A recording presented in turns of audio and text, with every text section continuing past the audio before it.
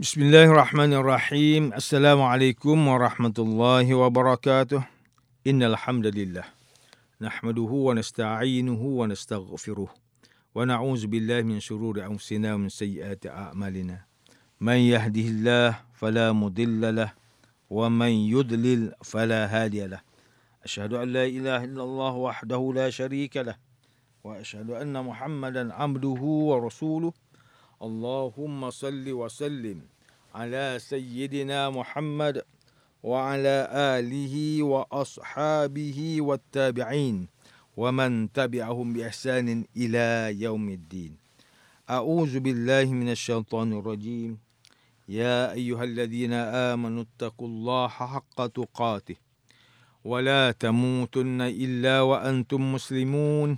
Amma ba'd.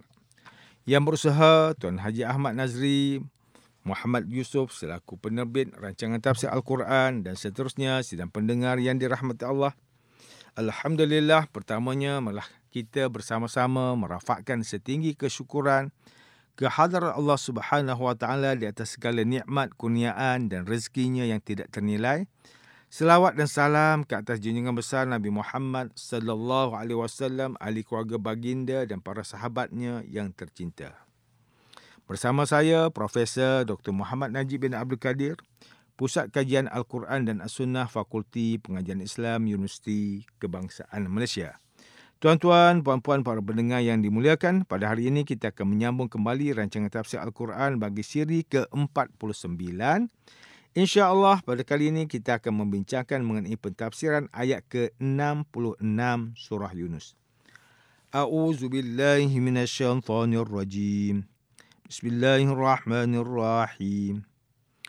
Ala inna lillahi man fis samawati wa man fil ard.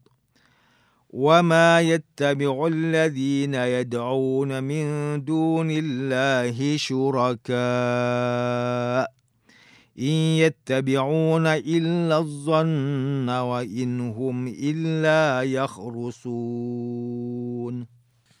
Ingatlah, sesungguhnya bagi Allah jualah segala yang ada di langit dan yang ada di bumi, dan bahawa mereka yang menyembah sesuatu yang lain Allah sebagai sekutunya, mereka tidak menurut sesuatu keyakinan, mereka hanya menurut sangkaan semata-mata, dan mereka hanyalah orang yang sentiasa berdusta. Muslimin dan muslimat yang dirahmati Allah, Profesor Dr. Muhammad Quraish Shihab melalui kitabnya Tafsir Al-Misbah menyatakan bahawa ayat yang sebelum ini menegaskan bahawa sesungguhnya kemuliaan seluruhnya adalah milik Allah. Kemuliaan yang dimaksudkan ialah kekuasaan. Kerana itulah Allah Ta'ala diperlukan oleh hamba. Kerana kekuasaannya, dia tentulah memiliki kekayaan yang melimpah sehingga yang berhajatkan sesuatu perlu kepadanya. Di sisi lain, kekuasaannya sedemikian besar sehingga dapat mengalahkan siapa pun yang membangkang perintahnya. Dari sini Allah Subhanahu Wa Taala menegaskan bahawa ingatlah, sesungguhnya milik Allah siapa pun yang ada di langit dan siapa pun yang ada di bumi, baik orang biasa maupun penguasa dan raja-raja. Semua berhajat dan tunduk kepadanya. Siapa pun yang membangkang, Allah Maha Kuasa menghentikannya. Tidak ada sekutu bagi Allah pada kekuasaan, penciptaan dan pengaturan langit serta bumi, dan orang yang menyeru sekutu-sekutu selain Allah. Ayat ini dimulai dengan perkataan ala yang bermaksud ingatlah. Perkataan ini sebenarnya digunakan untuk menarik perhatian pendengar. Ayat ini juga menggunakan lafaz man yang bermaksud siapa, di mana ia biasanya menunjukkan kepada yang berakal sahaja. Sedangkan yang dimaksudkan oleh ayat ini adalah segala yang terdapat di alam ini. Pemilihan kalimah ini disebabkan kerana konteks ayat ini adalah untuk menafikan adanya sumber kemuliaan selain Allah. Sidang pendengar yang dimuliakan, Ustaz Salahuddin Abdullah dan Ustaz Umar Khalid melalui kitab mereka Tafsir Mubin mentafsirkan ayat ke-66 surah Yunus ini dengan menyatakan bahawa orang kafir berkata, Allah mempunyai anak. Kebodohan dan kedunguan orang Yahudi dan Nasrani itu terpapar apabila mereka mendakwa Allah mempunyai anak. Sehingga kan terdapat ahli agama di kalangan mereka mendakwa yang diri mereka suci kerana tidak berkahwin. Maha suci Allah daripada apa yang mereka katakan. Bahkan dialah yang maha kaya. Segala apa yang ada di langit dan di bumi adalah kepunyaannya belaka. Tidak ada sebarang keterangan dan bukti di sisi kamu yang membenarkan dakwaan kamu itu. Mengapakah kamu begitu berani mengatakan terhadap Allah sesuatu yang kamu tidak mengetahuinya? Manakala Profesor Dr. Zainal Arifin Zakaria melalui kitabnya Tafsir Inspirasi, ketika mentafsirkan ayat ke-66 surah Yunus ini menjelaskan bahawa Allah adalah pemilik langit dan bumi. Ingatlah, milik Allah meliputi siapa yang ada di langit, siapa yang ada di bumi. Orang yang menyeru sekutu selain Allah tidaklah mengikuti suatu keyakinan. Mereka hanya mengikuti persangkaan belaka. Dan mereka hanyalah menduga-duga. Semua makhluk tunduk kepada Allah. Dalam kitab tafsir Al-Azhar karya Haji Abdul Malik Karim Amrullah atau Hamka menyebut Allah maha mengetahui akan siapa pun daripada hamba-hambanya, baik yang ada di semua langit ataupun siapa yang di atas bumi ini. Mana yang jujur ikhlas dan mana yang tidak.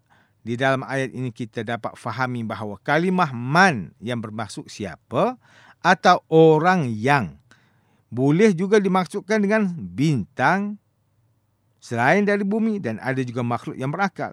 Kalau tiada, tidak mungkin Allah SWT menggunakan kalimah man di situ.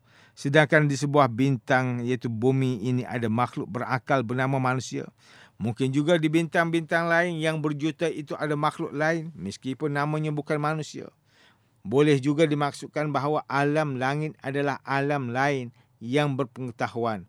Kita belum sampai kepada tahapnya. Mungkin juga ia dimaksudkan dengan alam ghaib. Hamka mentafsirkan lagi bahawa kita boleh dapati terdapat 2-3 jenis kalimah yang membawa maksud dusta atau bohong. Yang banyak kita ketahui ialah yakzibun daripada kazaba, yakzibu, kaziban.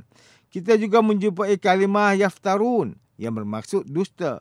Juga ia itu mengada-ngadakan mereka-reka dusta. Namun di dalam ayat ini kita temui kalimah yakhrusun yang maknanya hampir sama dengan yaftarun. Cuma perbezaannya ialah dusta khars itu adalah kumpulan dari perkara-perkara khayal lalu dijadikan pegangan hidup dan tidak boleh dibantah lagi. Tuan-tuan dan puan-puan yang dirahmati Allah, demikianlah tafsir bagi ayat ke-66 surah Yunus menurut pentafsiran oleh para ulama. Ayat ke-66 surah Yunus ini memfokuskan berkenaan kerugian akibat dari perbuatan menyekutukan Allah Subhanahu Wa Taala.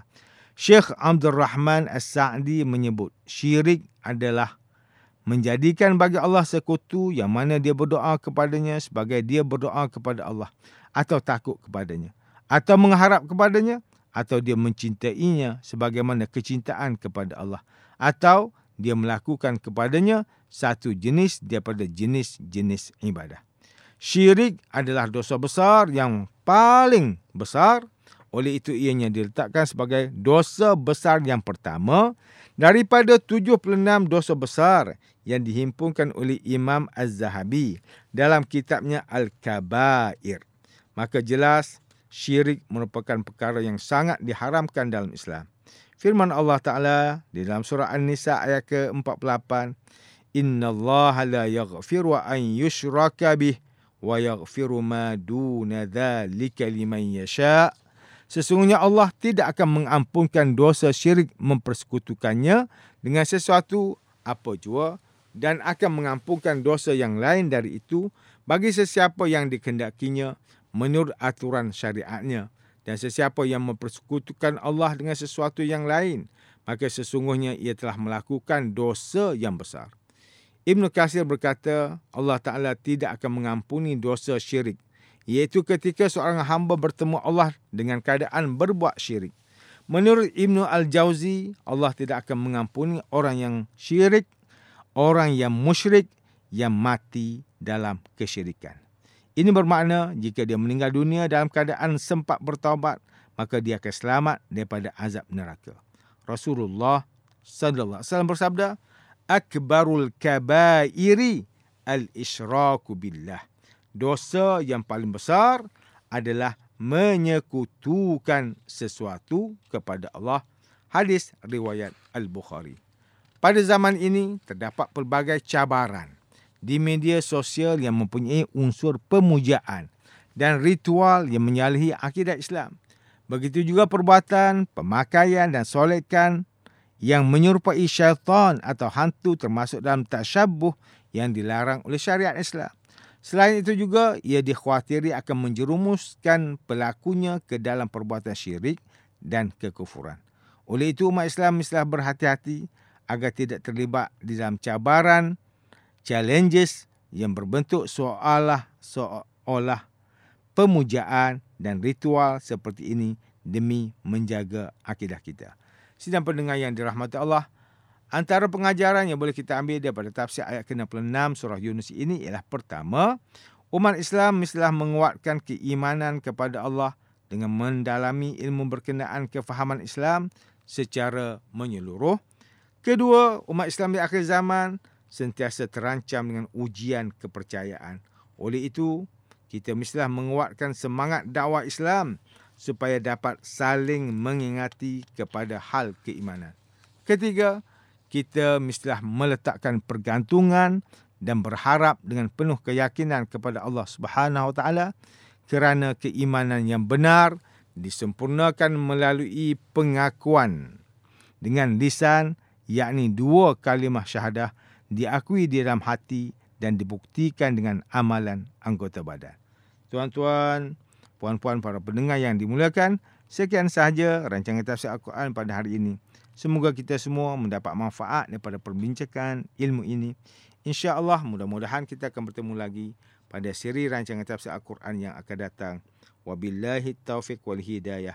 Wassalamualaikum warahmatullahi wabarakatuh.